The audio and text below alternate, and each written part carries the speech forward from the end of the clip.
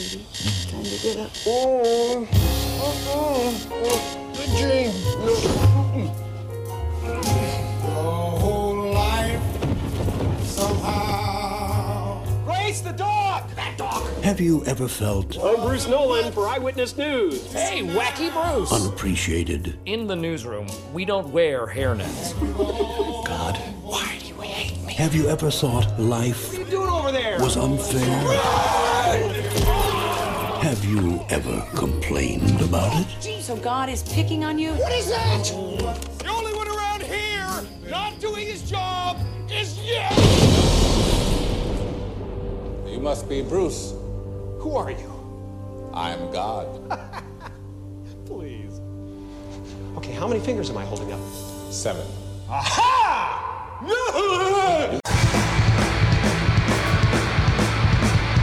Well, I'm doing this thing called Super Bowl Sundays where I smoke a giant bowl. Where you smoke weed. And then Yeah. I listen or watch or read something brand new because I tend to fall into the pattern of repeating the same things because it's comforting. Watching The Office. Yeah, it's comforting. I'm anxious all the time, and also COVID is still happening. Just in case someone from the future is listening to this, COVID is still happening. And so I do Super Bowl Sundays. I've been listening to a lot of bands that people have been raving about for a long time, including Weezer. I still don't get it. And No, we can talk about Weezer separately. Okay. We can do a whole mini episode on Weezer. There are only 2 Weezer albums worth listening to. the Blue Album and the Green Album. Well, the Green Album's okay. Oh, no, but the you're Blue white. Album, You like Pinkerton. I like... Yes, that's exactly... I forgot. Okay, yeah, you kind of nailed it, yeah.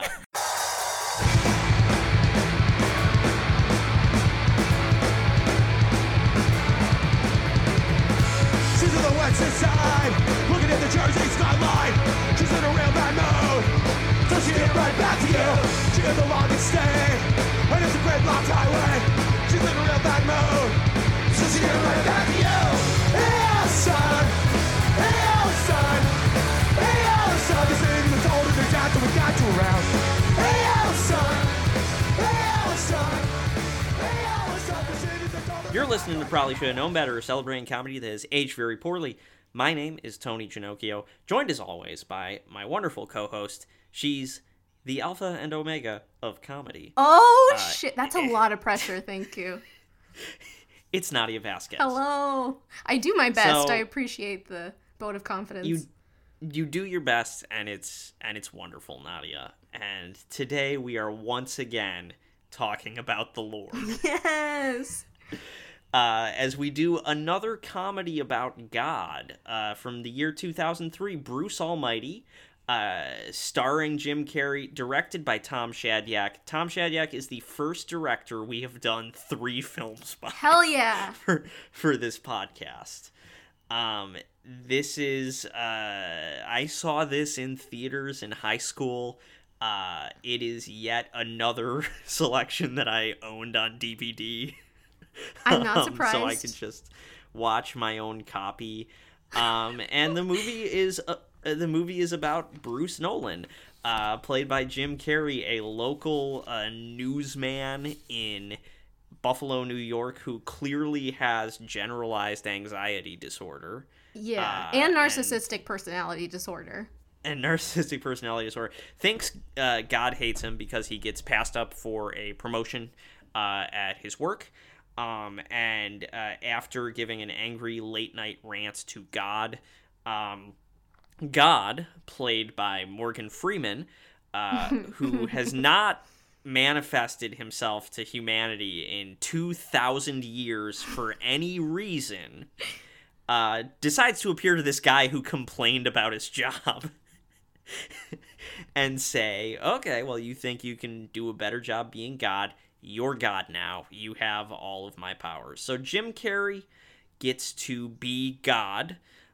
He gets his job back. He makes his wife hornier. But pretty soon, all that power starts to kind of blow up in his face, and he learns some important lessons about being the miracle. And I will say, Nadia, this Jim Carrey, awesome job. Oh man, what a star! Loved his performance. I watched his performance. I watched Catch Me If You Can with my friends this past weekend over Netflix party, and I thought there aren't a lot of movie stars that we've had in our podcast that have like. I can't not watch Leonardo DiCaprio or Tom Hanks, right? And I thought, who is it in our pod series that we've been able to say this is a movie star? Jim Carrey. The thing about Jim Carrey is, if you pitch me on Jim Carrey as blank, whatever's in the blank, I'm probably gonna be like, yeah, I'd watch that. Yeah, he's amazing. He's great in this, even though this isn't amazing. Yeah, he, I think, gives a great performance. There are parts of the script, I think, that are really, really funny. And then the message of the movie is truly horrifying, I would say. Because if you go back to season 2 and you listen to our episode on the invention of lying, the message of that movie by Ricky Gervais was, there's no God, and we invented God so that we could have some sort of moral code in the world. Which is a better message than Bruce Almighty, which tells you there is a God, he just isn't listening to you, doesn't care about you, and will do nothing to help you ever. Okay, I didn't get that message from the movie at all. What movie did you watch? Okay, well, we'll get into the details here, but, like, it's a God who does not listen to or answer your prayers. That's very explicit. But he does, though. He listens to your prayers, but he doesn't give them a yes unless it's something that's right for you. So he has to say no. But, okay, and then he's like, but Bruce, the real miracle is when people lift themselves up by their bootstraps. Yes. That was very capitalistic, very clearly American. Like, very libertarian God in this movie. Okay. And also it's played by Morgan Freeman, who's a piece of shit. Yeah, okay. Did you know that he doesn't even believe in God and he wanted this part? I mean, I get why they cast him, right? Yeah, well, they were going to give the role to Jack Nicholson originally. And Oh, really? Yeah, but Jack Nicholson, because he wanted to play that because he had played the devil in another movie. So he wanted to kind of bookend it, but then he dropped out. And then they got Morgan Freeman, and Morgan Freeman apparently was a nightmare. And then has now done a documentary series about his quest to understand God. Okay, well... There's a lot going on, but it's called... There's a lot. It's called... What is it called? Hold on. It's called The Story of God docuseries. So check that out. Wow. Anyways, also check out those allegations against Morgan Freeman. So, Nadia, this is 2003, so we're back in the 2000s. Yeah. Widely considered by both of us to be the worst decade for comedy. Yes. But the best going decade on? for fashion is around the emo time. Just started around this time. Oh, of course. And music. Nothing beats early 2000s pop punk and emo. Okay. So in 2003, Tony, there's a lot to cover. The top songs include... Oh, I'm laughing. Eminem's Lose Yourself. Mom Spaghetti. It's pronounced Mom Spaghetti. Academy Award-winning song Mom Spaghetti by Eminem. I'm only one fact in and I can't hold it in. Okay. Sorry, just side note on Mom Spaghetti, but so like 2-3 weeks ago, sea shanties were really big. You guys remember that? Yeah. My buddy also listens to the podcast, Laura in Chicago. Shout out, Laura. She did send me a sea shanty cover of Mom Spaghetti. Why did you not send that to me? I'll send it to you as soon as we're done recording. I appreciate that. Okay, top songs included Mom Spaghetti. Outkast's Hey Ya, which, like, can you remember exactly where you were when you hear this, even the title of the song? I do actually remember where I was, because I was in my carpool on my way to high school, and I can specifically remember where on the route to high school we were when I heard Hey Ya for the first time. The best. I think of the roller rink that was also a dance floor for people under 18. Too much to unpack with that one. We also had Beyonce's Crazy in Love as a top hit, and B2... Her first solo. Her first solo. Single, right? Exactly, yeah. Yes. And B2K featuring P. Diddy, Bump Bump Bump, which is, that song slaps so hard. The Lizzie McGuire movie came out that year. Where they go to Italy. Yeah! So there's some Italian-American representations that our listeners can research and report back about. God, Paolo's such a bastard. Yeah, I've seen the movie. Team Gordo. Okay. Harry Potter and the Order of the Phoenix came out that year. The book. The OC started to become very, very popular around that time, and the overall fuckability of emo guys who love Death Cab for Cutie also rose. Yes. I was about to say, it was a huge year for guys that listen to whisper-ass rock. Exactly. Apple launched iTunes, the good version of it, in 2003, which has since just absolutely declined into... Just unusable, yeah. Terrible. The 2003 invasion of Iraq occurred in 2003, and it was initially called Operation Iraqi Liberation, but was quickly changed to Operation Iraqi Freedom due to the acronym spelling out oil, which I thought was funny. This was around the time I became radicalized, just personally. Lord of the Rings, The Return of the King, won 11 Oscars, winning every category it was in, sweeping the whole ceremony. People are saying that is the greatest movie of all time because of that, but we all know awards are fake and mean nothing. Awards are fake, and also, it's not even the best Lord of the Rings movie, like, in my opinion. Yeah. So, yeah. Anyways. Who cares? Okay, Paris Hilton's sex tape came out that year, One Night in Paris. I'm sure you can find that online if you really wanted to. Natalie Maines, the lead singer of the Dixie Chicks, told a London crowd that she was ashamed of the President of the United States and that he's from Texas, and then their career absolutely... got completely blackballed out of the music Which industry. is so unfair, but... Insane. Their newest album, really good. Slaps. Oh, God. Slaps. I listen to it Great album. all the time. Okay. This was also the year Madonna kissed Britney Spears at the VMAs. Every website that I went to was talking about how Madonna kissed Britney Spears, and they always forget that she also kissed Christina Aguilera, but they cut to Justin Timberlake when the kiss happened because he and Britney had just broken up. So Christina never gets the credibility of being like a, ooh, I kiss Madonna, girl on girl action. It's too bad for Christina, honestly. And finally, the top shows were CSI, American Idol. I got surprised. I don't know why. Friends was number 3. Number 4, The Apprentice. And number 5 was ER. And Friends, this would have been, I believe, the final year of Friends? This was the final year of Friends. This movie was filmed at the same time as the final year of Friends. And Along Came Polly. So Jennifer Aniston was doing all 3 at the same time. Jennifer Aniston doing all 3 and then presumably realizing, wait, I'm a gazillionaire. I don't have to do this. Yeah, and then she started doing really good stuff. He's just not that into you 6 years later. Yeah. This was the 5th highest grossing film of 2003. $242 million domestic and $484 million worldwide. This beat The Matrix 2, The Matrix Reloaded, when it opened at the box office. And which makes sense because The Matrix Reloaded wasn't very good. If this is not Jim Carrey's single highest grossing film, it's certainly in the top 3, but I think this actually may be number 1. Wow. It was nominated for a ton of awards that don't matter.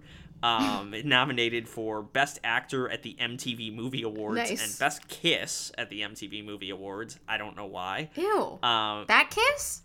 What? Yeah. Okay.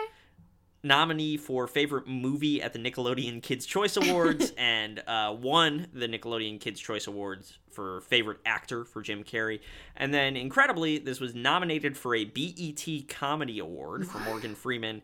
And this is the second film that we have watched after Bringing Down the House that has received an NAACP Image Award for Morgan Freeman's performance. Hell yeah, Black Man is God. That was very controversial at the time.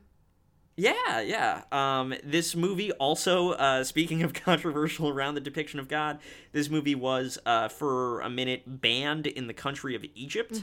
Because and Malaysia. And Malaysia, yes, because the depiction of God as an ordinary man. There was also a less controversial thing, but had to be edited. There is a phone number that Bruce receives on his beeper. If you watch the movie now, it's 555-0123. It was not that. In the theatrical release of the film, it was an actual phone number that people started calling because they wanted to talk to God, and it did not go to God. It went to someone's home. So it is edited in the film, and actually the dialogue is ADR'd when they mention the number. That's amazing. Well, I looked this up as well, and I found a few other fun facts. I'm not super happy with the way that Latin people are treated in this movie. You're talking about ultra fuckable news anchor played by the girl from Jag? Yeah, and the thugs, they're called thugs. Yes. Yeah, and then a man who delivers Jim Carrey coffee. It's great. Well, Juan Valdez. Yeah, exactly. Juan Valdez with fresh ground Colombian coffee. Yeah, through the window. Yeah, so Eva Mendes was originally supposed to play Susan Ortega, but decided to be in Too Fast, Too Furious instead. Which maybe was a mistake. I don't know. I don't know. It's close, it's man. Close. This movie did really well. Yeah. So she did that. Also, this movie is based on a book called Almighty Me by Robert Bosch. It's about... I did not know that. Yeah, it's about a car salesman who hates his job. So instead of a news anchor and a narcissist, the man is just a car salesman, and he's having trouble with his family. He already has a family. They needed to increase Bruce's stakes, I feel like. They didn't credit the author, though. So there is a little bit of controversy surrounding that, where it's like, oh, did they steal the idea or did they ask permission? It's not super clear, but the idea is, for the most part, everyone believes everything was settled financially. So that was that. Okay. And then Judd Apatow is also the script doctor for this movie, which I was not surprised about. It had a little bit of the Apatow-y, I need to get into my feelings kind of third act. Yes, there's definitely some feelings in this movie, which is, I think, why I liked it as a very emotional high schooler. But in addition to Jim Carrey and Morgan Freeman, you got Jennifer Aniston as Bruce's live-in girlfriend. You have Catherine Bell, who I just described as the fuckable woman from Jag, but she is the sly temptress Susan Ortega. She says Ortega. Ortega. And then you have a pre-The Office Steve Carell as Evan Baxter, who would eventually get his own spin-off film, Evan Almighty.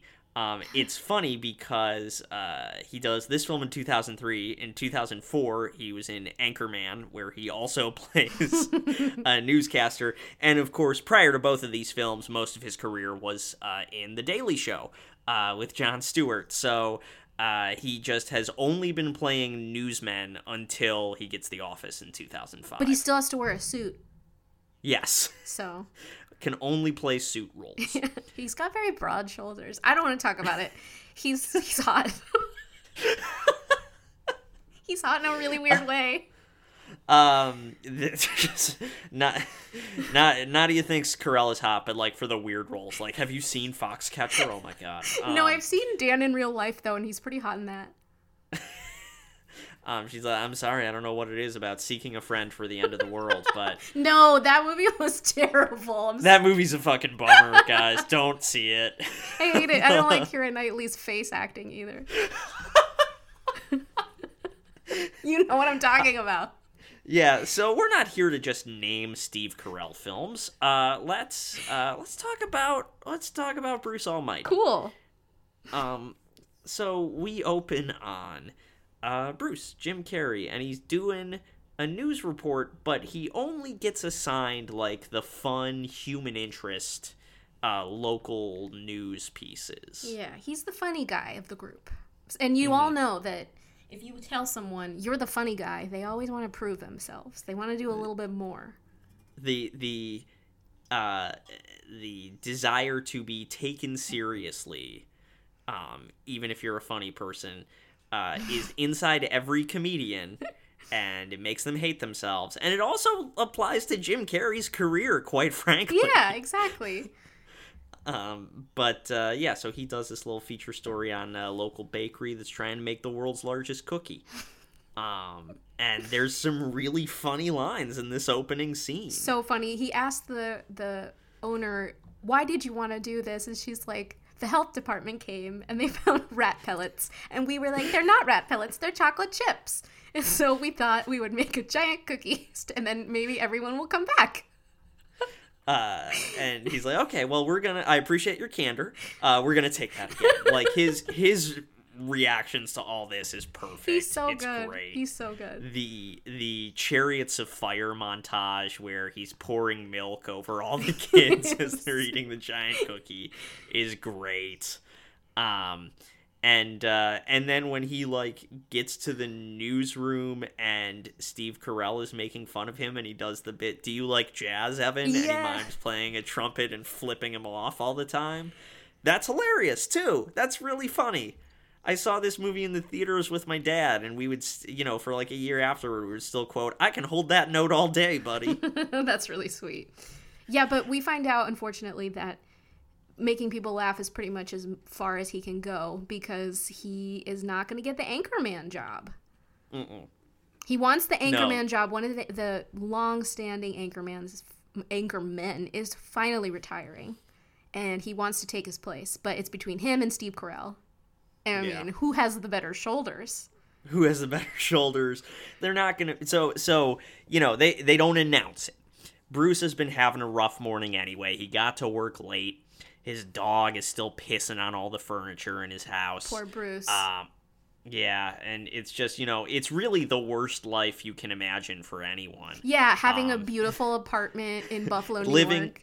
Living with Jennifer Aniston in a spacious apartment with a reliable middle-class job. Yeah, and a reliable car. It's hard to imagine, especially in 2021, with benefit of retrospect, hard to imagine any life possibly worse than that.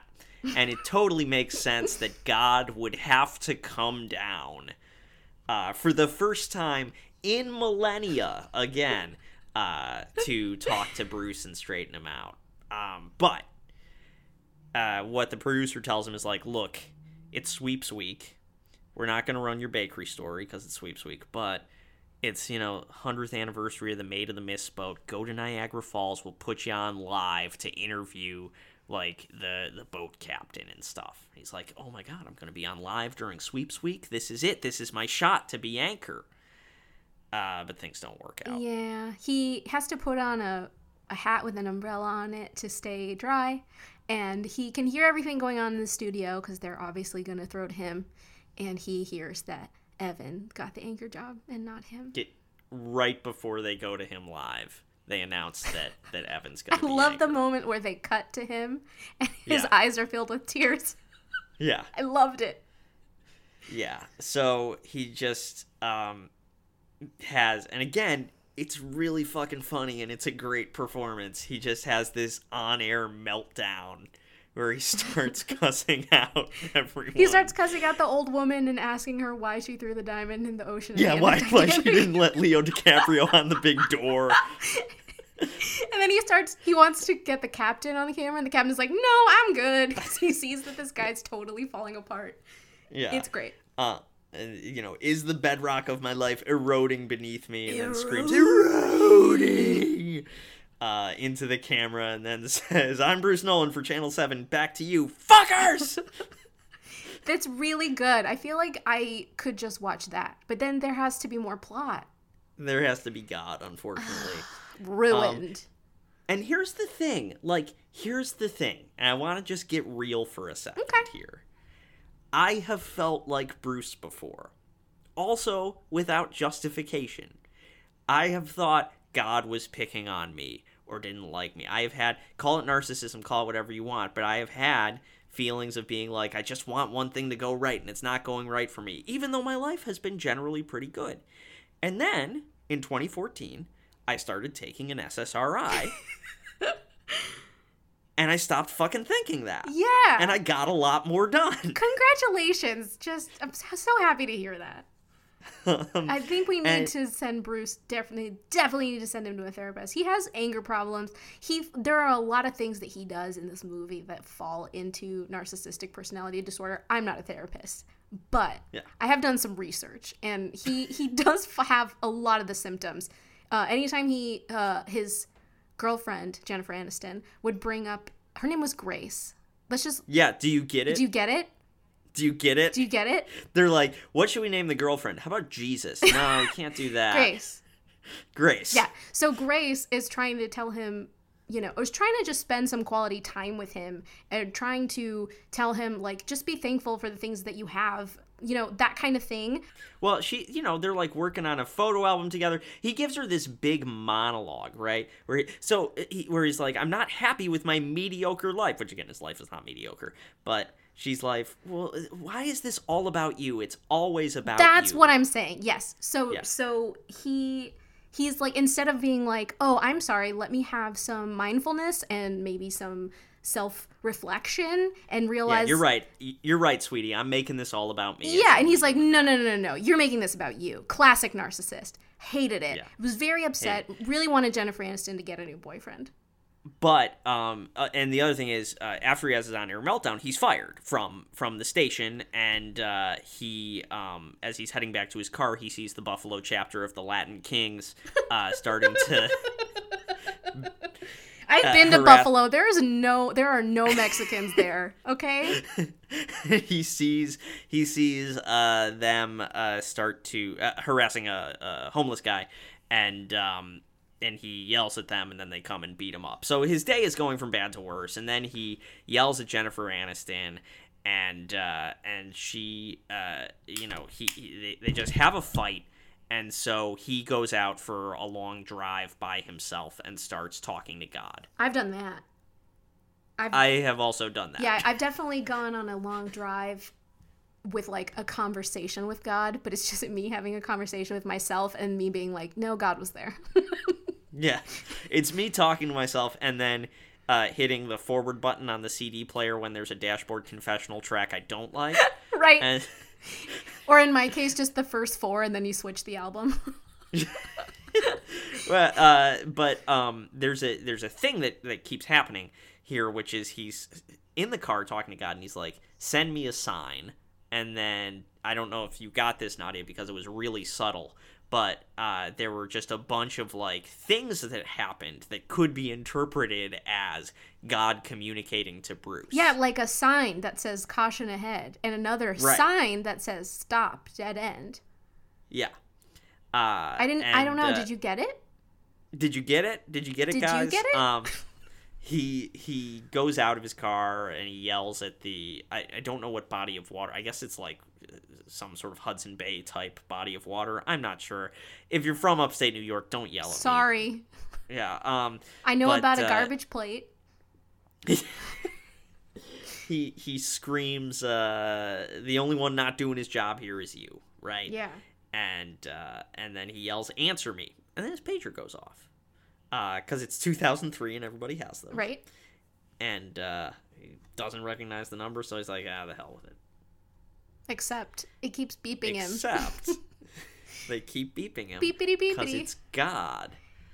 Yep. He throws it out the window, and it gets run over by a car, and it's still beeping. Yeah, that scene where he throws it out the window, by the way, took like 30 takes. Yeah. I've seen the bloopers. Yeah. And so, yeah, there is a blooper reel over the end credits, which has some funny moments. But he calls the number, and they're like, come down to this address, or we'll just keep beeping you, Bruce. And so he goes down to an office called Omnipresence, which is a pun. Yeah, and then he walks into a puddle. Here's my problem with the puddle moment. He blames God for stepping into the puddle when he was not actually being present and looking where he was looking. That is insane that you would blame God for the puddle. But again, like, I have been in those shoes before, but there's ways to address this. Yeah. Also, sleeping more. Get some sleep. Get some good, like, exercise habits together. Yeah. Like, and, you know, and again, find a therapist, find someone to talk to. You may not need both therapy and medication, but some combination of those two elements might be helpful. And it'll help everyone around you. Yes. So he's still like, this is a huge waste of my life, which he's not doing anything else. He's unemployed, and his girlfriend hates him. So goes in, and there's a janitor mopping up. It's Morgan Freeman. They have kind of a weird exchange. He asks him to wash the floors with him. To help him, yeah. And he's like, well, I'm kind of busy right now. I'll rain check you. And Morgan Freeman's like, yeah, sure. And then Jim Carrey says very sarcastically, I'll see you at 7 on the 7th. Yeah, I'm free on the 7th at 7. There's a lot of 7s in this movie. If you're into numerology, number with religious significance, yeah. We know this, yes. Yeah. So he goes up the stairs, and he runs into the electrician, and that's Morgan Freeman too. Hey. He's like, well, this is a little weird. And then he's like, well, this is a huge waste of time. I'm gonna go. And Morgan Freeman says, well, the boss will see you now. And he takes off his electrician suit. He's got a full white-on-white suit. With black shoes. Under it, with black shoes. Unacceptable. Unacceptable. I know it was the early 2000s, but God. Yeah. Unacceptable. But it's God. Yep. He doesn't believe him. He doesn't believe him, though. How could he really be God? How could he really be God? Which is, I think, a normal, grounded response. Yes. And so the way to test God that Bruce comes up with is, how many fingers am I holding up? Yeah, and he tries to trick him by changing it at the last second, and when he shows his hand, he has extra fingers. It's a whole thing. It's a whole thing. And Bruce is obviously freaked out. Yeah, and God steps up real close to him. Again, they've just barely met each other, and he says, you've been doing a lot of complaining about me, Bruce, and I'm tired of it. And when you think about the things God has apparently not gotten tired of enough to stop. It's Bruce complaining. It's Bruce complaining. This is where I sense the male entitlement of, like, if God does come down, guys, I think it would be for me. Yeah, both world wars. He's like, I'm gonna let this ride. Yeah. Like, slavery. I'm gonna let this ride. Yeah. And so Bruce just leaves. He's terrified. He saw 7 fingers on his hand. He just leaves before God has a chance to explain things. And he gets in his car. He starts driving away. He steps on the puddle again. Doesn't notice, but he actually does not fall into the puddle because he can walk on water now. And gets in the car. And says, well, that's ridiculous. That wasn't God. If that's God, then I'm Clint Eastwood. Which is not a phrase anyone would say to himself out loud. No, but it would be when someone is a professional impersonator, and that's one of the ones that got him famous. Yes, and so we get some Jim Carrey, Clint Eastwood riffing, which honestly is pretty good. I liked it. No, it was great. It was great. I liked the Clint Eastwood riffing. Yeah, he brandished a gun. He ran away with the gun. Yeah. And made it finally into a diner. Yes. That's where everybody goes. Because sometimes you just need to, like, get a plate of French fries and think about your life. Yes. So he's in the diner. And he's like, wait, am I God? So tracing his thought process, he's like, I gotta figure out if I'm God or not. So he does some, like, just basic telekinesis shit. Like, he's like, okay, made the coffee creamer slide across the table into my hand. Like, and, you know, he makes the salt shaker slide across the table into his hand. And he's like, well, I guess I gotta think of a different thing. So he gets his tomato soup at the diner. Tomato. And the Red Sea of soups. Yes. So he then, like, he uses his power. Wind starts blowing through the entire diner. And he parts his soup, seeing the bottom of the bowl in the middle of the soup. Which I guess is kind of funny. Yeah. Clint Eastwood stuff was better. Yeah. But, you know, it was early 2000s. They had to show off their CGI. Yeah, and that's the thing, is there are a couple moments in this film, definitely this one, and then the scene in a minute where they're walking on water. The scene where they're walking on water in a minute, like, obvious green screen of the Buffalo skyline. And then the shot, the soup's eye view, the soup POV cam from the Soup's Fuck a Fan contest pointed up at Bruce's face and hands. Like, the proportions are off. It just does not work as a shot. No, but it does show the power, though. I just want to point out that it's taken half an hour for us to get to him being God. So, and it happens a little faster than that in the film, but not a lot faster. No. Yeah, at the 28-minute mark is when we finally meet God. We don't see the actual acts of God until a little bit later, at least 7 minutes later. So they're really banking on us really rooting for him to stick through this. At this point, that's when I checked how long it was, because I was like, this is taking a little while. About an hour 45, folks. Yeah. Hour 45. Yeah. So he's parting his soup. Morgan Freeman shows up, and he's like, look, now that you believe me, let's talk. Yeah. Actually, he says, come take a closer walk with me, which is God reference. And so... Yeah, but he gives him rules. 2 rules. Because God has rules. And what are the rules, Nadia? Don't tell anyone you're God. And don't mess with free will. You can't mess with free will. Yeah, this is a major plot storyline on Supernatural, by the way. Yes. Can't mess with free will. Now, we'll find out kind of what not messing with free will means. He can't mess with free will. He can make his wife horny. Yeah. And we'll talk about that in a moment. Yeah, so he gives Bruce these rules. He's like, okay, you're God now. I'm gonna go take a vacation. And Bruce is like, what? God doesn't take a vacation. And Morgan Freeman says, yeah, he does. Don't you know about the Dark Ages? Also, what was the other thing?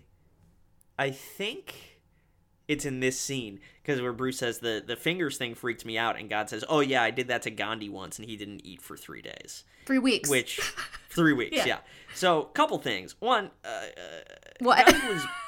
Gandhi was born into a Hindu family and would not have grown up believing in a monotheistic God. Right. So that's fucked up. I didn't even put that together. That's really funny. 2, don't make jokes about Gandhi going on fasts. He was trying to fucking free India. Yeah. He wasn't a great man, though. He did a lot of bad things to women. But, look into that. So then begins the next montage. Sorry, just real quick. Was that Gandhi or Morgan Freeman? Both. Oh, okay. Yeah, you got to read about both. Okay. Okay, so Bruce is God. So now it's another montage, but this time set to I got the power. And hey, what do? You blow up the fire hydrant. Mm-hmm. You blow the woman's skirt up. You check out her ass, and you say, "And he saw that it was good." And then you use your power to get, that's right, a slightly nicer shirt. Yes, with clouds on it. Get it? And, as all movies have, there's a revenge subplot. And he sees... Yeah, I would like you to talk us through this scene, Nadia. So this is where I got mad, because it's very, very difficult for specifically Mexican people to find roles. The guy who plays the lead thug, that's his character's name... his real name is Hector. All of his characters are basically named Hector. If you could look on his IMDb, most, if not all, of the roles that he's ever had is this variety of is lead thug. Yeah, he's only played lead thug. Very upsetting, and all the dudes are like giving each other like hugs and high fives because they're hilarious. This is not how we act. It's very upsetting. This is on par with Sharks being in the mafia for me. I'm very upset, but he has his moment of revenge. And he's like, you can all just apologize to me and I will forgive your transgressions. And the lead thug guy is like, fuck that. I will apologize to you when a monkey comes out my ass. And then Bruce is like, okay. Shouldn't have said that. And so then, unfortunately, the man poops at a monkey, which is the same monkey from Friends. So connection to Jennifer Aniston. It's Marcel. It's Marcel. And the guy goes, homie, did that monkey just come out of your crack, dude? Yes, I wrote that line down as well, and then I wrote down the immediately following line, which is, "This is some voodoo shit, vamonos." Yeah, which yeah. I appreciate that they brought yet another religion into this. Yeah. He said, "It's El Diablo," and they ran away. They ran away. The monkey jumped back in the guy's ass at the end of this scene. It's very unfortunate. And so then he gets home to Jennifer Aniston. That's right, folks. There's more movie. Brings her some flowers, new breed of flowers he invented. Yes, a mixture of And- tulips and daisies called To Daisies. To daisies. And then it's time for the sex scene. Get what song plays now? Well, that would be Fatboy Slim's Funk Soul Brother.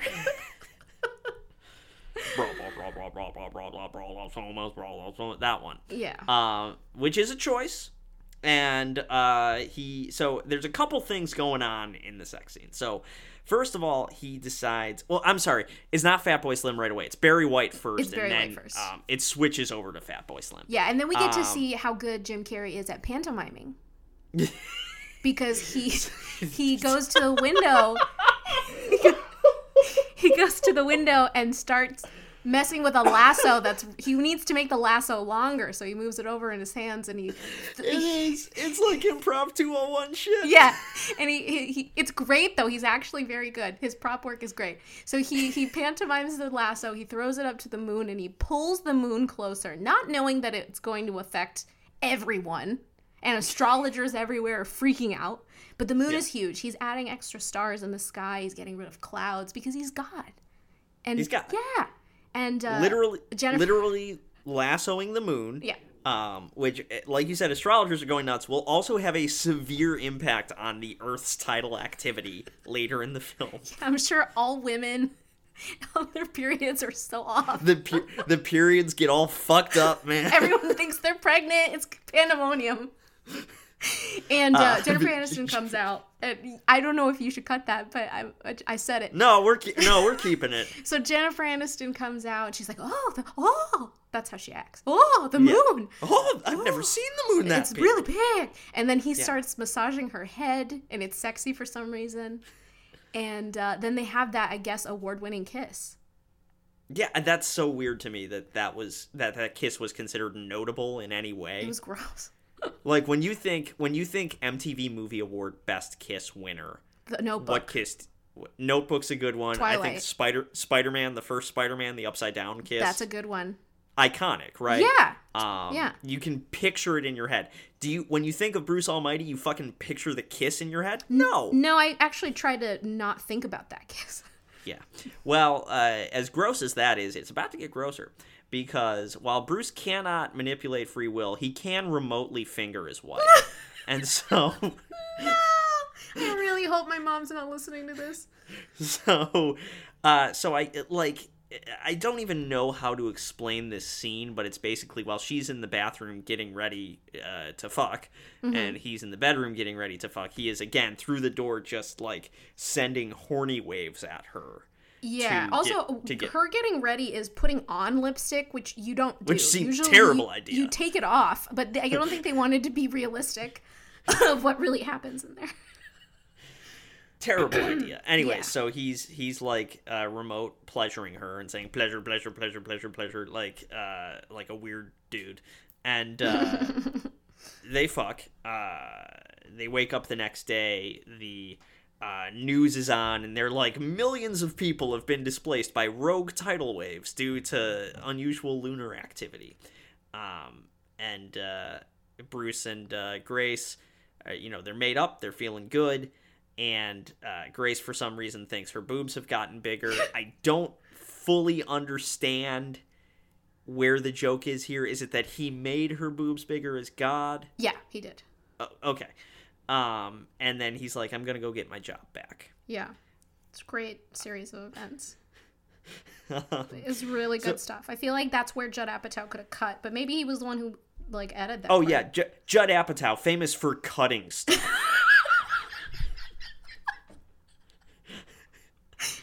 Okay. Yeah, let me go sit through all 3 hours of Funny People again. Oh, I never want to see that movie again. Oh, please don't make me watch that for the pod. We won't watch Funny People for the pod. Okay. That's the probably should have promised, folks. We will probably watch like 10 other Adam Sandler films. That's fine. So he makes it to goes work. to yeah he goes to well he's just hanging out by himself with a camcorder at the police canine training center where another local features guy is doing a story, and being God decides I'm gonna create a story right here, and so he has and honestly this is very funny. I loved it. One of the police dogs discovers Jimmy Hoffa's body. With his birth certificates and a full set of dental records. Full set of dental records. That's really good. So he gets his job back. Everybody applauds him. He gets his job back. We have yet another montage where he's basically doing all these local news stories that turn into massive world-changing stories. Like, he goes to the annual Mark Twain chili cook-off, and he makes a meteor hit the Earth. While he's dressed as Mark Twain. Yes. And then, kind of most importantly, he decides he's going to go and get the anchor job, which means he needs to fuck over Steve Carell. Yes. And the best way to do that is to humiliate him. And look, I'm going to say it again. This scene's pretty funny. It's so good. Steve Carell is so good. This is his big breakout. I like to think this is what got him The Office. Yeah, this is his big breakout role in general. So he gives his news piece like I forgot what it was. Like the police, something happened, and my tiny nipples went to France. Yeah, just Bruce basically starts fucking with the teleprompter and then getting Steve Carell to just messes with his voice, takes him up like 5 octaves, like starts having him do weird, just incoherent outbursts. Great acting from Carell. Yeah. And from Jim Carrey. It's so fucking funny seeing him good. just go blah, blah, blah, blah, blah, blah. Yeah, and then he farts, and the woman next to him, the hot fuckable one, is like Susan Ortega. She's trying her best not to totally freak out, and Evan's career is essentially over. Yeah, just he's destroyed on the air. Like, it just clearly knows he's fucked over. And then we go to Fancy Dinner, right? Fancy Dinner's next? Yeah, before that, Jim Carrey sent his Jennifer Aniston to a spa. And she took her sister, and they're having a really nice shiatsu massage. And she's like, he's totally different since he's gotten more success. He's more confident. He says that he's going to take me out for the most memorable night of our lives tonight. And her sister's like, you're definitely going to get proposed to. It's a proposal. Yeah, obviously a proposal. Obviously. So they go to the fancy restaurant. Tony Bennett is singing. As himself, King. I love Tony Bennett. Holy shit. Seen him live twice. I've seen him live twice. No kidding. Yes. Well, of course, because San Francisco, that's like his whole thing. Yeah. Oh my God. I saw one where he was with the symphony. It was so good. Nice, yeah. There's a venue north of Chicago called Ravinia. It's a lovely outdoor pavilion. It's all nonprofit. Look it up, folks. It's very nice. But he like played there every year for like 20 years, and he's I think only 104 years old now. Yeah, he's like 800. So he has a great album with Lady Gaga. You gotta listen to it. Yes. Anyways, he's great. King, love King, Tony we Bennett. love it. You know that Tiffany Pollard meme where she's like Beyonce? That was me, Yeah. but it was Tony Bennett. Yes. I forgot he was in this movie. Yeah, singing "If I Ruled the World," and Bruce of course knows him. Yeah, because he's God. He's like, "Thanks, Tony. How's it going?" And Jennifer Aniston is like, "This is like the craziest night. I'm so horny for you. I love you." Right. Can't wait for this proposal that's definitely coming. Definitely gonna happen. And Jim Carrey gets down on one knee and he tells her he got anchor. Boner killer. Price is Right loser sound. Yes, exactly. But something else is happening at this dinner that kind of causes it to derail. Yeah. Which is he keeps hearing, and this has been going on for a little while. he keeps hearing voices in his head. Yeah, and it's the voices of people praying. Mm-hmm. And So you'll hear little snippets of someone being like, please help me get through this, or please give me the strength. It's very obvious that, and the fact that he doesn't know what he's listening to is stupid. But he starts like, screaming. should have been, oh, I'm God. What's the first thing that's going to happen? Probably prayers. Probably going to get some prayers. Yeah, so he starts freaking out and yelling because he thinks people are yelling. Jennifer Aniston is just humiliated for more reasons than one. And he goes outside, and God is there. And he's like, what's happening to me? And God's like, it takes him to dumbass. takes him to Mount Everest, right? Yeah, he's in Mount Everest. Green screen And- Mount Everest. And the other thing that that God says is, like, you're not hearing all the prayers in the world. You're hearing the prayers, like, from your neighborhood in Buffalo. Right. So he hasn't even expanded to the rest of the world, or it would just probably kill him. Which would drive him insane, like Buffy in the episode where she can read minds. Right. And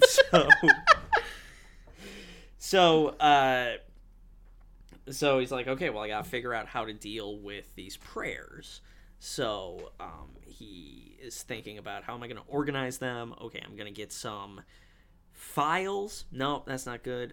Post-its. No, there's too many. There's just so many prayers. He's like, okay, I need something secure and compact. And so he lands on an email system, which is Yahoo, but instead of Yahoo, it's Yahweh. You've got prayers. And it says, you've got prayers. And I like to think I loved Yahweh. that the writers started with that joke. Guys, then doesn't this word look like Yahoo a little bit? Yeah, and then they're like, oh, it does look like Yahoo. That would be funny if it was Yahweh. And then they're like, what if we wrote a movie about a guy who became God? And he checked emails. And checked emails. So, so Bruce has this backlog of basically billions of prayers. Yeah, that the Revelation superhighway. Yeah, that was another one of the jokes they started with. So he gets ready to answer the prayers. He has Juan Valdez deliver some fresh roasted Colombian coffee. Of course he does. And then, he just types yes furiously through all of them, and he has barely made a dent. Yeah, so he did what everyone avoids doing, which is pressing reply all, and just saying everyone gets a yes. Automatic yes. You pray for it, you're gonna get it. And so I want to talk about that a little bit.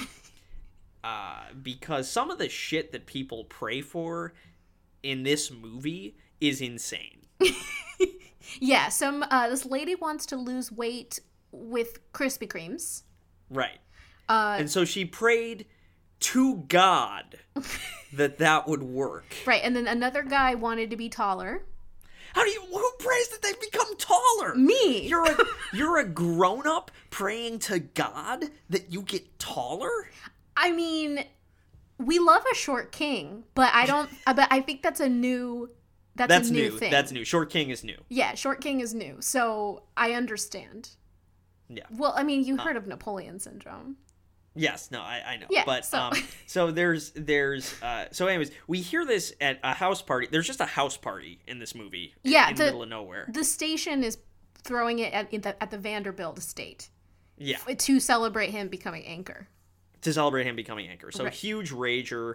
Everybody's talking about like how they won the lottery, because everybody in the city apparently has won the lottery because they prayed for it. Right. A very religious city, but also I don't know much about in Buffalo. the lottery. Yeah, I don't know much about Buffalo. I went there once. I was the only person of color there for 2 days. And it was very Trump-centric. So Interesting. Yeah. So there were like a lot of Trump flags at the time. I was a little scared. So, That is scary. yeah, so I feel like maybe it is a religious town. But maybe it's the kind of religion where they're like, I want to kill gays. Minorities. Yeah. So I don't know. I don't know if that means that if Jim Carrey is saying yes to all these innocuous ones, People are dying. then there's definitely going to be people getting murdered. Yeah. There's so many this is dark and I'll probably cut it, but there's so many moms praying for their sons to not be gay anymore. Oh, that's so sad. Oh, that's so sad. Just those guys waking up being like, why am I straight now? This sucks. Yeah. But also at this party is Susan Ortega, Catherine Bell. Ortega. In a low-cut top, biting her lip. Yeah, her titties were out. Her titties were out. And this is, again, that shit that I don't like, where it's like, oh, a Latina. A spicy sex pot. Latin temptress, yes. Yeah.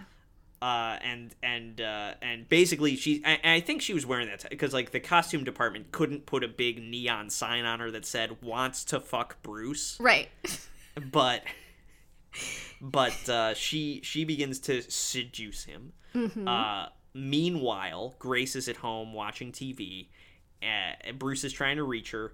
The dog flips the channel over to the movie It's a Wonderful Life, which is airing in the summer because it's hockey playoffs. and they talk about the moon, lassoing the moon. Yeah, Jimmy Stewart lassoing the moon. I mean, you can do a good Jimmy Stewart impression, the I know, moon. but... The moon.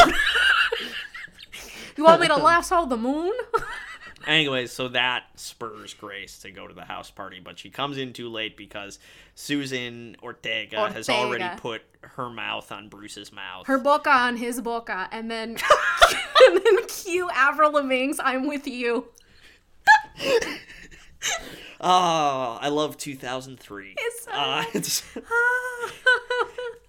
and so basically Bruce is miserable now because Grace hates him. Yeah, and, she tells him, rightfully so. Yeah, she tells him off. He's been an asshole the last few days, and he says, and she's like, I'm gonna leave, and he says, you can't leave me. I'm the alpha lady. I'm the omega baby.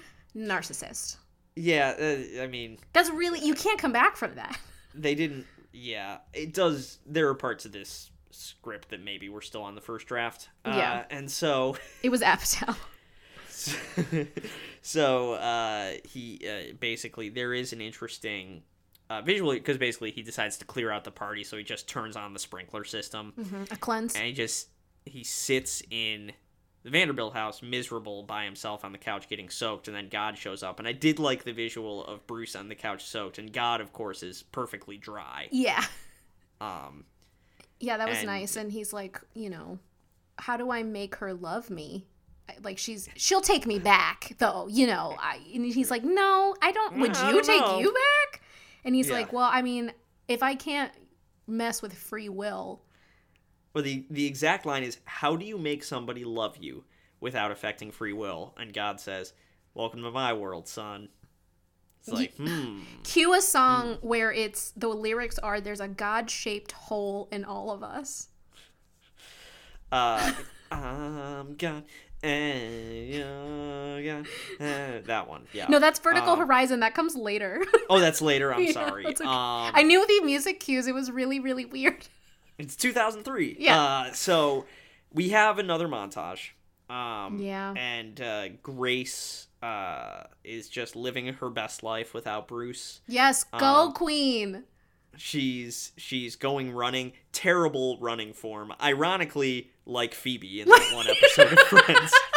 She doesn't even put her hair up. It's down all around her face. She's going to get sweaty. And she terrible sees form. Bruce and Grace etched into a tree, which is fucked up. And then the next tree says forever, and all subsequent trees say and ever and ever and ever and ever. Yeah, and ever.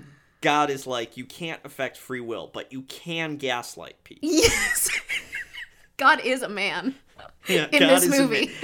I met God. He's a dude. He's Morgan Freeman. He's Morgan Freeman. I mean, we all know that God is a woman. I mean, Ariana Grande told us that. Ariana Grande said God is a woman. Ariana Grande, the singer, not my daughter, Ariana Grande Ginocchio. But so, like, he's affecting the ads on the radio that's like, well, it's a beautiful day to forgive Bruce. Yeah, he's doing one of those infomercials about a CD compilation with all Bruce-centric songs. If you can't be with the one you love Bruce. And Bruce is so horny, he love you long time. Yes. He makes just dial 1-900 forgive him. He makes the birds spell out call him when they're flying. And then eventually, because nothing is happening, he stalks her and comes to her place of business. Yeah, just it shows up. Yeah, insane. Shows up to her place of work, which is a daycare, by the way. So just like unauthorized adults just going in and out. Yeah, and he. He tries to make small talk with her and immediately tells her that he misses her. Anyone who has dated a man like this knows the dread that she must have felt. And he eventually tried to use his god powers on her and was just like, love me. And it didn't happen. Doesn't work. She did. Doesn't work. She did, but she done now. Yeah. Meanwhile, everybody's like, wow, it really feels like the world's gone mad. Which in 2003... Yeah. Is adorable. It's really sweet. And that comes to a head on Bruce's first night as anchor. Also, just a side note, all of the events of this movie seem to take place in like a week and a half. Yeah, it's super fast. Also, you know what I just realized is we forgot that when he was showing off his powers, he was on top of a tower saying, I'm Bruce Almighty, and we love when people say the title of the movie. Oh, but don't worry, there's gonna be another time where they say the title of the movie coming up. Exactly! You have to, you need to catch at least one, but as long as you catch one, you're fine. Like, wow, that's a real shark tale. And so... Yeah, so he's about to go on as anchor his first night. They get through the intros. He looks like a jerk in the photo that they take of him. Yes. And... the purge is happening outside. It's the fucking purge of Buffalo. Buffalo citizens are pissed because they all won the lottery, so they all won $17 each. And also the Sabres just won the Stanley Cup. Yeah, and as most cities do, they turn into a riot and shout their names. And insane, like everything burning. Yeah, they're lighting everything on fire. They tear down the Jim Carrey billboard. Yeah. I don't know why I said Bruce Willis in my brain. He calls it possibly the biggest breaking news story the town has ever seen. I'm like, motherfucker, it's a Stanley Cup riot. Yeah. Like... yeah. I mean, you've seen what happens in Boston. It can't be that bad. It can't be as bad as Boston. Just we're speaking from a place where Nadia 6 months ago had to evacuate her home because the National Guard was occupying her street. Right, exactly. So fuck you. Then he leaves his big break. Yeah, leaves the station in the middle of the broadcast and just goes out into the town square, which is, by the way, very obviously the town square from Back to the Future. Yeah, they definitely shot that. It's the clock tower. It's the same fucking thing. Yeah, that's the Warner Brothers lot. So yes, and he just yells God, and he shows up all of a sudden in God's office, and do you know what God says? It's Bruce Almighty. He says, hello there, Bruce Almighty. And I literally wrote down, there it is, baby, there it is. Yeah, and he's like, all right, I've had enough, there's the prayers, it's too much. I gave everyone everything they wanted. I said yes to all the prayers, and God is like, no, that's not the way that it works, you dumb idiot. And he says, people want me to do everything for them, but what they don't realize is that they have the power to do whatever they want, which makes no sense because of the lottery? Yeah, and it's just like, look. This is why we picked the movie, is this scene right here, is where Morgan Freeman gives this monologue where he says, look, people keep looking to me for the miracle. They have to be the miracle. A single mom who works 2 jobs and still has time to take her kids to soccer practice. That's a miracle. A teenager who says no to drugs and yes to an education. That's a miracle. It's like, okay, but you, as God, seem to be okay with the world where a single mom has to work 2 jobs. Yeah. And where a teenager could say yes to drugs. And by the way, those aren't individual problems. Those are the result of larger forces that one individual can't change by himself. Exactly. And the real miracle about the one with the teenager is that he can do both. Right. And it's okay. get high. It's fun. No, but like the message here is like, yeah, no, I don't give people what they pray for. They need to do it themselves. Yeah. I'm not listening to your prayers. I'm not helping you. You are alone.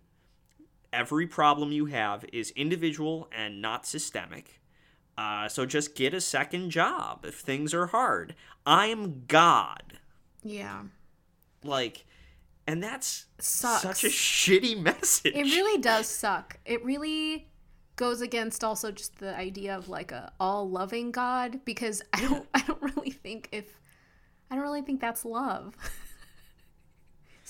It's like, look, we're okay. So Nadia and I are still locked in our homes, right? Because there's still fucking COVID out there, and now there's like new COVID also, which I'm not thrilled about. Yeah, it's bad.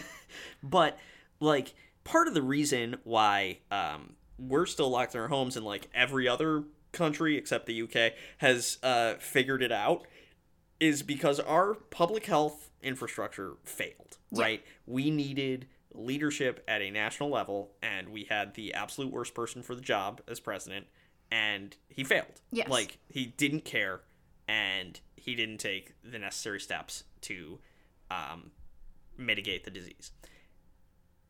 I'm not sitting here now in the middle of a pandemic saying, well, I guess I better be the miracle. Like, there are problems that an individual being the miracle cannot solve. I mean, we are fed this kind of garbage during COVID times, which is you can fix the problem by stopping the spread, when the real problem is that people are not getting paid to stay home. Right. You know what I mean? Pay people to stay home. Get high and pay people to stay home. 2 messages. Yeah, so I get that. I didn't see it that way when I was watching it. I was seeing it more on the level of just it being really shitty that people are in this by themselves, like on an individual basis, not even systemically, where it's like, oh, you hurt somebody, that wasn't me, so you have to take responsibility. Like, I like that idea, but I don't like the idea that, like, oh, you know, I'm poor and that's my problem. Right. Like, what the fuck is that? It's like a mom who has to work 2 jobs. Hey, how about a boss that pays people a living wage? Can we have that miracle instead? I'm allergic to peanuts. This is suffering. You know what I mean? It's dumb shit like that. Anyways, so Bruce, Vertical Horizon starts playing. Hell yeah. Bruce is like, okay, I'm going to try to be God the right way. So he unplugs his prayer computer, which hilariously is a gateway. on a power strip. Power strip, yeah. Which only has one thing in it, which I loved. And that's right, I didn't even notice that. And then he's like, okay, well, I'm gonna teach my dog how to piss properly, and I'm gonna hang out with this homeless guy. I'm not gonna like give the homeless guy a place to sleep or anything like that. I'm gonna like stand and hold a sign next to him that says what he said. Because that's the same. That's like the same. That's the same. Can build him a house in 10 seconds. I'm God. But, okay. And then he finds out that Grace, who is still not back together with him, has been praying for him. And it's idiotic that this would never have occurred to him before this moment. Yeah, when all she does is talk about God. And so he zooms in on Grace as she's praying. And she's praying for help letting Bruce go. Yeah, because she doesn't love him. Well, she loves him still, but she doesn't want to hurt anymore, which is a really sad thing, because she's clearly the victim of narcissistic abuse. So, what the fuck? I can't root for this. I also want God to take this power away. But this is eventually what makes him be like, okay, I don't want to be God anymore. I don't want to hear this anymore. I don't want to be God anymore. Goes out into the rain and says, I don't want to be God anymore. I surrender to your will. And again, God's will was, I'm just not going to do anything. That's established. That's in the film. Morgan Freeman's already said that.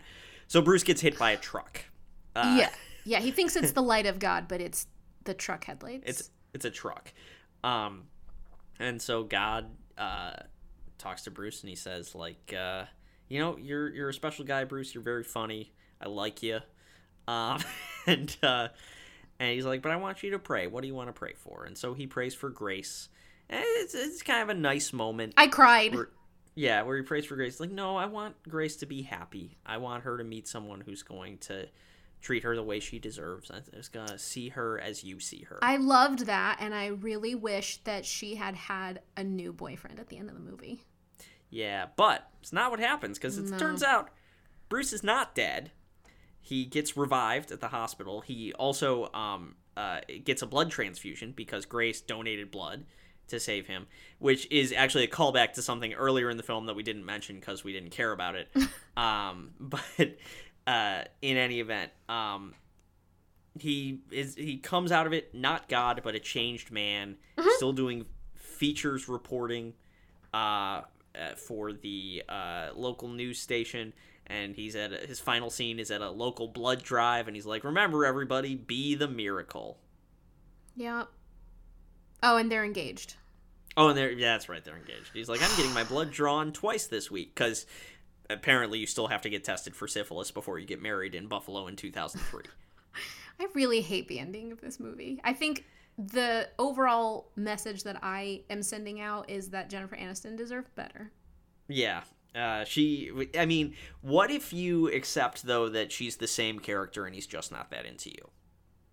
Where he doesn't... Yeah, it's the exact... She ends up with Ben Affleck after this. Well, at least Jim Carrey has normal-sized teeth. I think... Does he, or are they a little big? They're Jim Carrey perfect. Okay. They're less disturbing than tiny teeth. Yes, very true. There is something to be said for, like, I think this movie, it would have been a risky move, but a very interesting one, and I think, in my opinion, a better one, to have Grace end up with someone new at the end. Yes, it would have been really great. But there's a lot of things that they cut from the movie that were actually really dark. The first is when Steve Carell is doing his Anchorman thing, they actually set him on fire. And oh god. Yeah, and his brain kind of explodes and he has like blood coming out of his nose. It's part of the deleted scenes, I think. And then the other one is he was making Susan Ortega orgasm on camera. Oh, okay. So he did the pleasure thing to her too. So like they cut out a lot of the darker plot elements. So if they had, maybe they do have that version of this at the end. I don't know. Imagining like, oh, can I watch that particular scene somewhere? Is that on YouTube or something? I saw a screenshot of it online, so it must be out there.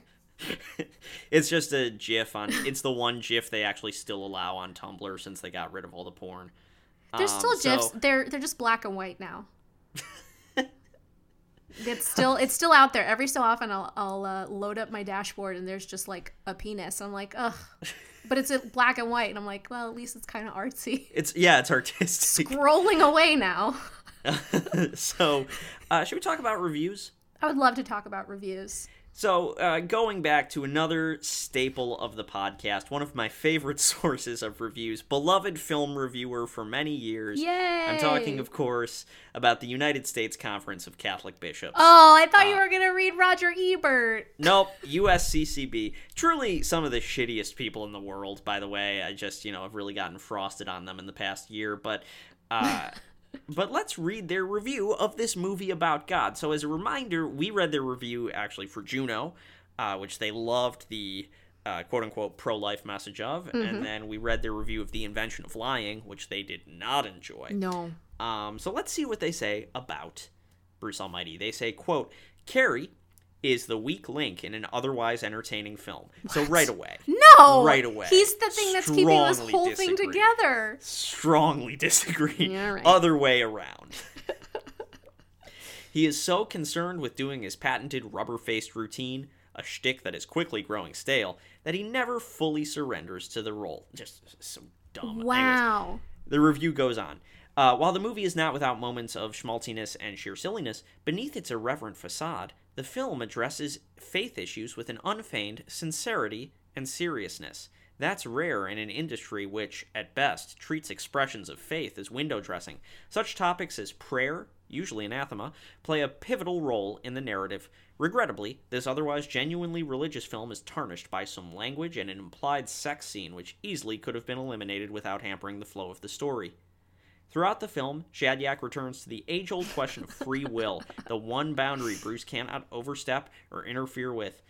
Bruce commiserates with God, pondering the question that has baffled philosophers and theologians for centuries.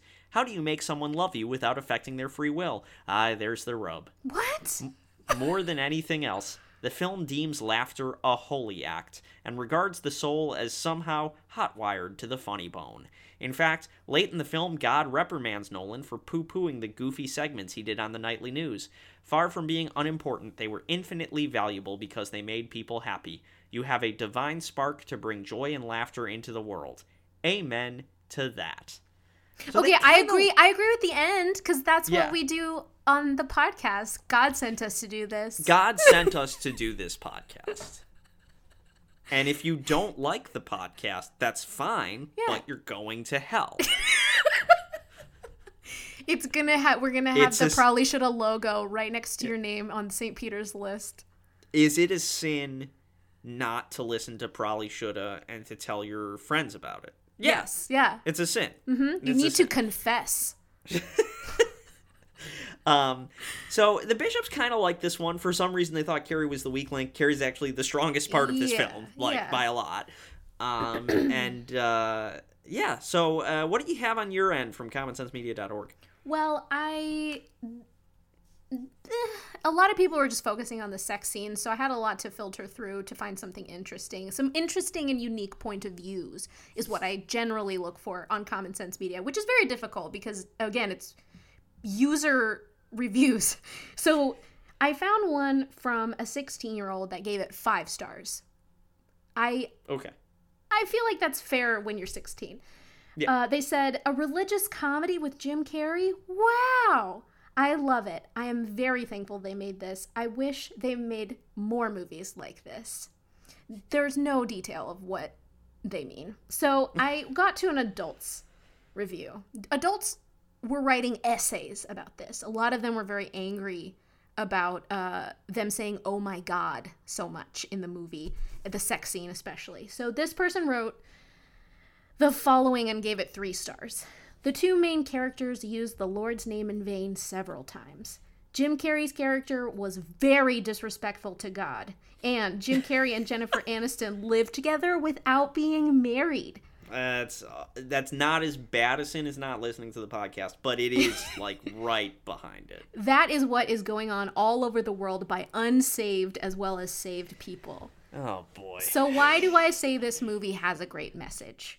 Because what we don't often see in movies are characters who are so blatantly anti-God turning to God by the end of the show.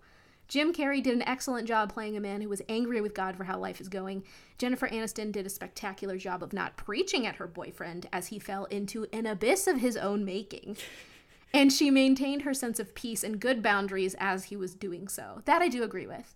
I believe the message that came through loud and clear is, see, this is where we are wrong, Tony. God is real, and we should pray for his will, and that he answers those prayers. There were some moments of obvious Jim Carrey humor, such as the monkey coming out of someone's rear end and a breast scene clothed. But all in all, I believe older kids and adults should be able to watch this and take away a message of what a relationship with God entails and the peace that comes with such a relationship. What is a breast scene clothed?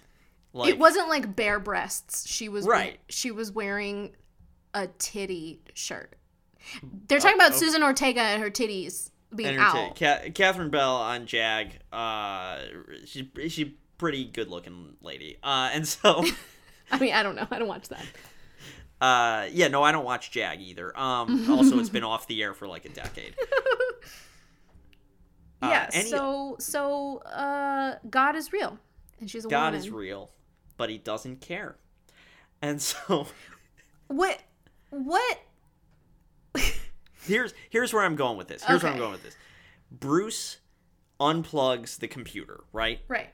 He's like, I'm not listening to... It's just him, as God, saying, I am not listening to your prayers anymore. Right. In fact, he says specifically, if you don't like it, megabyte me, which, kind of a groaner line. Yeah. And that's considered a good thing in the movie. When God stops not only answering your prayers, but even considering what they are or that they exist. Yeah. That's when fucking Vertical Horizon's playing. Right. That's fucked up to me. That is fucked up, but that's why Oprah sold a lot of books with The Secret and stuff, so that I think we all kind of know that kind of bullshit that they teach us in school of like, if you pray, your prayers will come true. A lot of it, there is a sense of like, I have to do some things myself. I mean, I get it. I would get it if he kept reading them but didn't respond. Yeah, no. He was just like, send to trash. Yeah, I would like God to at least read the prayer. Yeah. That's fair, but he doesn't. Yeah. In this universe. He's trying to fuck Jennifer Aniston. Yeah. I mean, is that the weird thing is that that's probably not the overall moral that this story is trying to give out. It's when we found, but it's depressing with just the way the world declined since this movie was made. It is insane to be like, and now we've come to the climax of the film. Everything is going wrong. There's like 100 angry people in the town square because the hockey team won. Yeah. So, yeah. And it's like, that's adorable. Yeah, it's weird. I don't really know. I don't think the message was clear, except obviously it be the miracle, but that doesn't make sense. It's pretty broad. So I didn't take anything away from this, except that Jennifer Aniston deserved better. But you know what I took away from it? I'm glad Steve Carell got his career. Rolling. And Evan Almighty was, of course, the sequel that bombed really hard. Yeah, did terribly. Nobody remembers it. But in 2012, there was talk of Jim Carrey reprising his role as Bruce Almighty in Bruce Almighty 2. He declined it right after the success of this one because he's like, I didn't want to play the same character twice. But because maybe... Oh, really? Well, where was this when Ace Ventura and When Nature Calls came out? I think that one was so poorly reviewed that's probably why. Uh-huh. Yeah. So, but now, who knows? That was in 2012, and there hasn't been any updates about it, but... Well, there's still talk of Wedding Crashers 2 as well, so I tell you what, if they reopen theaters and we get Bruce Almighty 2 and Wedding Crashers 2 I'm there. Coming out, same time, I'm there. I will fucking fly back to LA and see him with you. That would be so cool. Me, it's just like, me and the boys, the second we get the vaccine, and it's just us sitting in a theater. At the ArcLight. At the ArcLight, watching fucking Bruce Almighty 2. Wedding Crashers 2. With a Toblerone. That would actually be really nice. I'm going to manifest that since God doesn't exist and doesn't listen to my prayers. I would enjoy that very much. Folks, that's Probably Shoulda. Instagram, Twitter, Facebook. Follow us on those things. Subscribe to the podcast on whatever app you use for podcasts. Leave us a review if you can. We love you. We'll see you next week. Amen. If God had a name, what would it be, and would you call it to his face? If you would